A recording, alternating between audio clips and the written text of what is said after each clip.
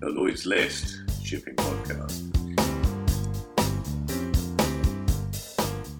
Welcome to the Lloyd's List podcast. I'm Richard Mead, editor of Lloyd's List. To say the shipping industry has a technology challenge ahead of it is something of an understatement. The development of low and zero carbon shipping technology must now be considered an immediate priority if the IMO's greenhouse gas targets are to be met by 2050. And yet there is worryingly little evidence that shipping companies are putting down hard cash to fuel the research required to drive global maritime trade into the next century.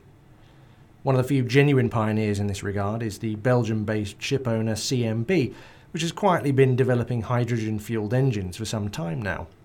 Last week, they unveiled details of what they've been working on, and it's fair to say that their investment represents a pretty significant bet that hydrogen-powered engines will eventually displace traditional fuels altogether. I'm delighted to say that I'm joined this week by CMB's Chief Executive, Alexander Saveris. So, last week's flurry of announcements was, I think, fair to say, the culmination of a lot of work that's been going on in the background with you guys. It's not just in terms of the engine development, but you've acquired a specialist engineering company and you've got plans to develop a number of other hydrogen projects.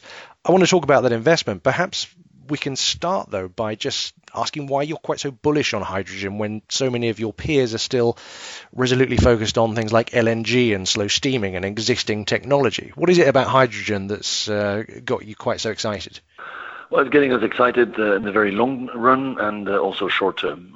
In the long run, we believe that of all the alternative fuels that are available today, and based on the existing technology that exists and that can be applied on different engines, the true 2050 solution will probably have to come from hydrogen or other green hydrogen-based fuels.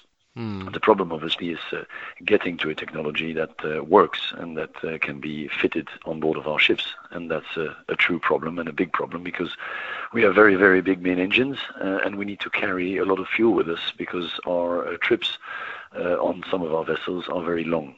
Now, in the very short term and in the short run, there are some solutions that we could already do today in 2019 and 2020 based on smaller engines. And then the aim is to gradually build up and build on that expertise and build up the scale of these smaller engines into larger engines on board of our larger vessels. You mentioned the size issue, and that's clearly, the big technological obstacle, I guess. With hydrogen, I guess the obstacle is that in relatively small volumes you can do things like ferries and mid-sized vessels, but once you're talking about larger vessels and longer voyages, there just isn't the energy density in hydrogen as a fuel and the capacity of tanks to be able to sort of get anything long distance, I guess. How do you see that developing? Well, I think the first thing we need to do as an industry is develop engines or, say, fuel cells that can power larger ships. If we have that technology, then we can in parallel start developing storage solutions for hydrogen. Now, the advantage we have is we're not alone in the world trying to find alternatives for diesel. I think the automotive industry is investing a lot of time and energy today in batteries, but they're also looking at hydrogen and even other alternatives. We've got the energy sector, which has to find a solution for the alternative to coal and ultimately LNG if we want to be zero CO2 emission.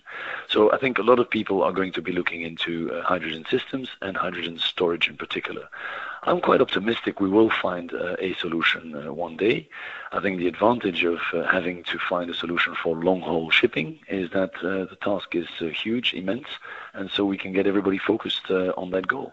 I mean, a lot has been talked about LNG and the potential. You sort of almost leapfrogged that, and I guess the argument being that it's a bridging technology, and you're going straight to the end game. But given the lack of uptake on LNG fueled engines, I mean, we've seen a recent flurry, but it's nowhere near where many people were predicting it to be a few years ago. Are you not concerned that the pace of development is going to be so slow with something like hydrogen? Yes, of course, that's a concern. But again, I need to look at my own company. I can speak as a member of the shipping industry, and obviously then I share your concern. Everything is going way too slow. But as a company, as CMB, we're trying to do some steps, prove that the technology works, trying to find some partnerships with other people, and then hopefully, together with others, that can be a catalyst to develop this hydrogen story faster, or other alternatives. Because I think, Richard, it's very important to say, we don't say that hydrogen is the solution, but clearly we believe it's the most promising one today. But we might end up discovering other technologies as we go along. The thing we wanted to do is definitely embark on the journey. And that I would invite all my fellow ship owners and operators to join us on that journey, or join other companies that are looking into alternative fuels, because it's only by investigating it, investing in R&D, trying to find real applications in the short term to find the solutions for the long run, that we'll be able to solve the CO2 puzzle for 2050. I don't want to be so crass as to talk money, but I mean, what you have revealed last week looked to me like a fairly sizable investment.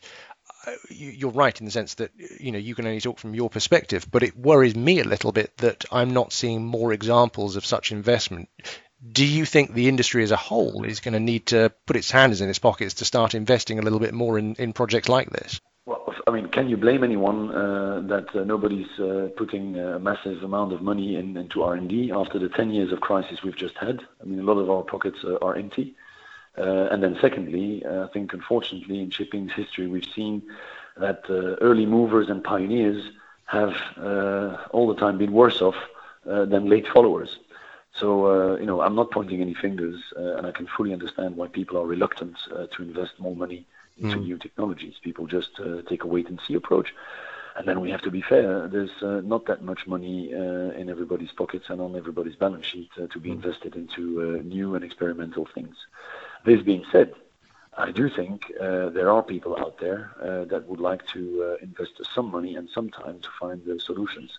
And the reason we came out with all these press releases is just, to highlight to our fellow shipping colleagues, we're there to talk, we're there to work together, we're there to find solutions. Well, I mean, you mentioned partnership and you mentioned the fact that it's not just shipping that's looking at these solutions. And I think the limited success we have seen in LNG, to some extent was fueled by the willingness of Scandinavian governments and a few other governments to invest in the infrastructure that allowed short sea development in ferries to really take off. And then from there, we've seen bigger deep sea developments happening. Do you think a similar sort of process is going to need to happen for hydrogen to really gain a bit of traction? Well, I think it's a good comparison you make, Richard, because countries like Japan and Australia, only to name two, are indeed doing exactly that. If you follow what's happening on the hydrogen front in these two countries only this year and last year, you will see that indeed these governments, together with local partners, are investing a lot of money and trying to create a framework that would allow entrepreneurs, existing companies, to develop hydrogen solutions. And I mean, on that hydrogen production question, looking at the press releases, I have to concede you were testing my A-level chemistry in some of these issues. But I mean, the actual production of hydrogen is quite energy intensive. Now, how do you square that in terms of getting a sort of net zero carbon solution down the line? I mean, is hydrogen worth it if it's not produced through sustainable means in terms of the well to wake issue? Well, I think that's a very good point. Now, without getting too technical, you can produce hydrogen from three kind of procedures. One is, which is being done worldwide today to produce hydrogen for the chemical industry through steam reforming. The second is by using rest hydrogen, so hydrogen as a byproduct of a chemical process. And the third is this green hydrogen, which is produced through green electricity, through electrolysis. And I think it's very important to say that in every port in the world, every major port in the world, you will already today find one of the three types of hydrogen, and mostly the first one and the second one. So you will already find hydrogen to put into your engines. The question, obviously, going forward to make it totally carbon neutral is that we will at one point have to transform the excess renewable energy into green hydrogen through electrolysis. But again, that is a process which is very well known. It's not too complicated, and with the price of renewable energy falling, you will get to a point where renewable hydrogen or green hydrogen is at a cost price that is equivalent to diesel or even below that. Okay. But in terms of the most immediate steps, I think you're looking at the launch of another test ferry in the near future. What do you think is the next sort of tangible step that we're going to see in this hydrogen story? Yeah, so we're working on a crew transfer vessel, we're working on a ferry, we're working on a tugboat, we're working on various designs, barge, every ship type that can refuel, say, every morning or every evening, is eligible to be developed with hydrogen engines. And then we would like to gradually push this up into larger vessel types that go to 3, 5, 10 megawatt engine output. And then obviously the next logical step would be to develop an engine which is even bigger than that, and that could power a large container vessel or a capesize. But from our side, I think in the next 2-3 years, we're going to see quite a few ship types being developed in the smaller segments. And just going back to the question of investment, obviously you've put out these announcements, and the question of partnership and collaboration is obviously forefront of in your mind. Are you in any way encouraged by the recent focus on ESG financing and the apparent willingness of banks to really look at the wider sustainable goals of financing within shipping? Do you think that's going to give it this sort of production a bit of a head start? Richard, I think it definitely helps, but I don't think it will be the defining factor that will propel investment into this space. I think people will invest when they see the opportunity to one day make money. People will invest when they are convinced that they need to change their habits and invest in a new technology. And people will invest when customers demand it. And I think all of that is probably going to be much more at the forefront of our industry in the next couple of years. But the Poseidon principles, the Western banks saying that they want to invest in greener ships is definitely one step forward. Excellent. Alexander Saveris from CMB, thank you very much for joining the Lloyd's List podcast. No problem, Richard. Thanks to you.